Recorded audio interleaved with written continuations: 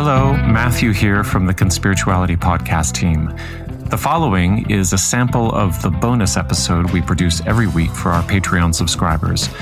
You can support our work and have full access to bonus episodes and other premium content by subscribing for as little as $5 a month at patreon.com/conspirituality. Thanks for listening and your support, which keeps us ad-free and editorially independent.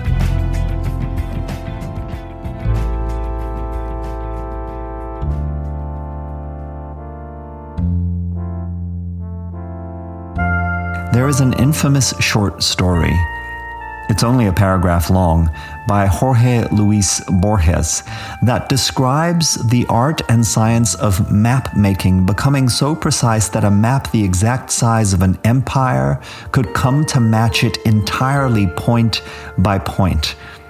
This map, though, turns out to be useless in the story and is abandoned to the forces of nature. Now only tattered remains of this relic of cartography can be found, says Borges, sheltering the occasional beast or beggar.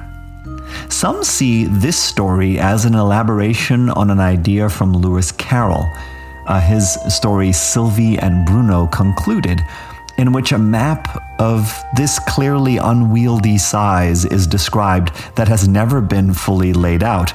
Instead, inhabitants decided to use the country itself as the map, and they said, it does nearly as well.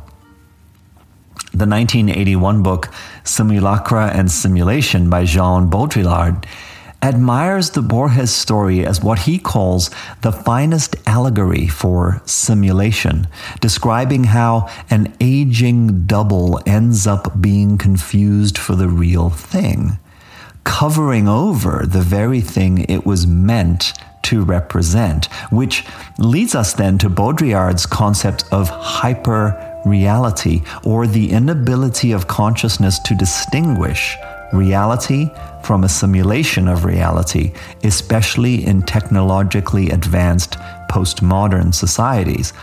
Hyper-reality is seen as a condition in which what is real and what is fiction are seamlessly blended together so that there is no clear distinction between where one ends and the other begins.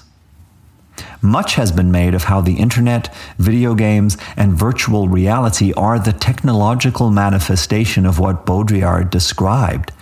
And he has had a huge influence on science fiction, especially the Matrix films, whose red pill metaphor hovered behind narratives of waking up to various formulations of obscured truth throughout 2020.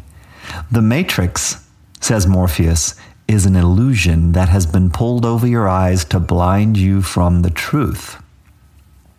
Baudrillard also influenced a generation of mathematicians, philosophers, coders, and physicists, all obsessed with the idea that our reality could itself be a simulation. In Baudrillard's book title, then, we are clear on what a simulation is. It's a representation of something real. But what of this strange new word, simulacra? Well, one definition he uses for simulacra is that it is a copy of something that never existed. A simulacra differs from fiction in that it purports to represent something real. To extend the map metaphor, it claims to be a map of something that actually exists. But there is no there. Conspiracy theories are in a way maps that describe an alternate reality.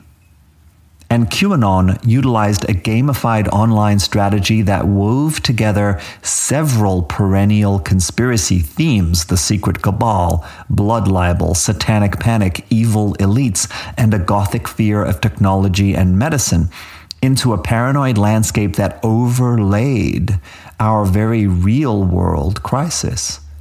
We could say that the online conspiracy space simulated a community and also created a simulated sense of doing research and discovering truths, and that the postmodern tapestry of woven together conspiracy themes and supernatural terrors simulates some sense of investigative or even spiritual epiphany that comes from discovering authentic insights.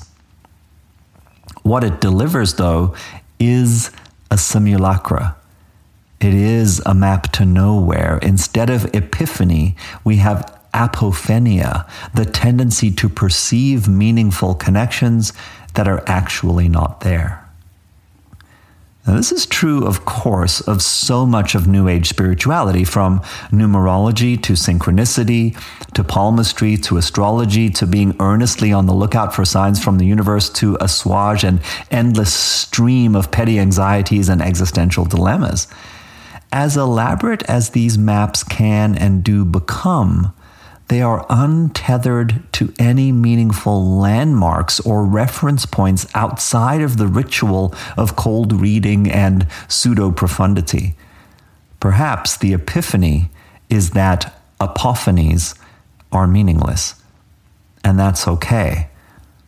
Let go and come back to your breath.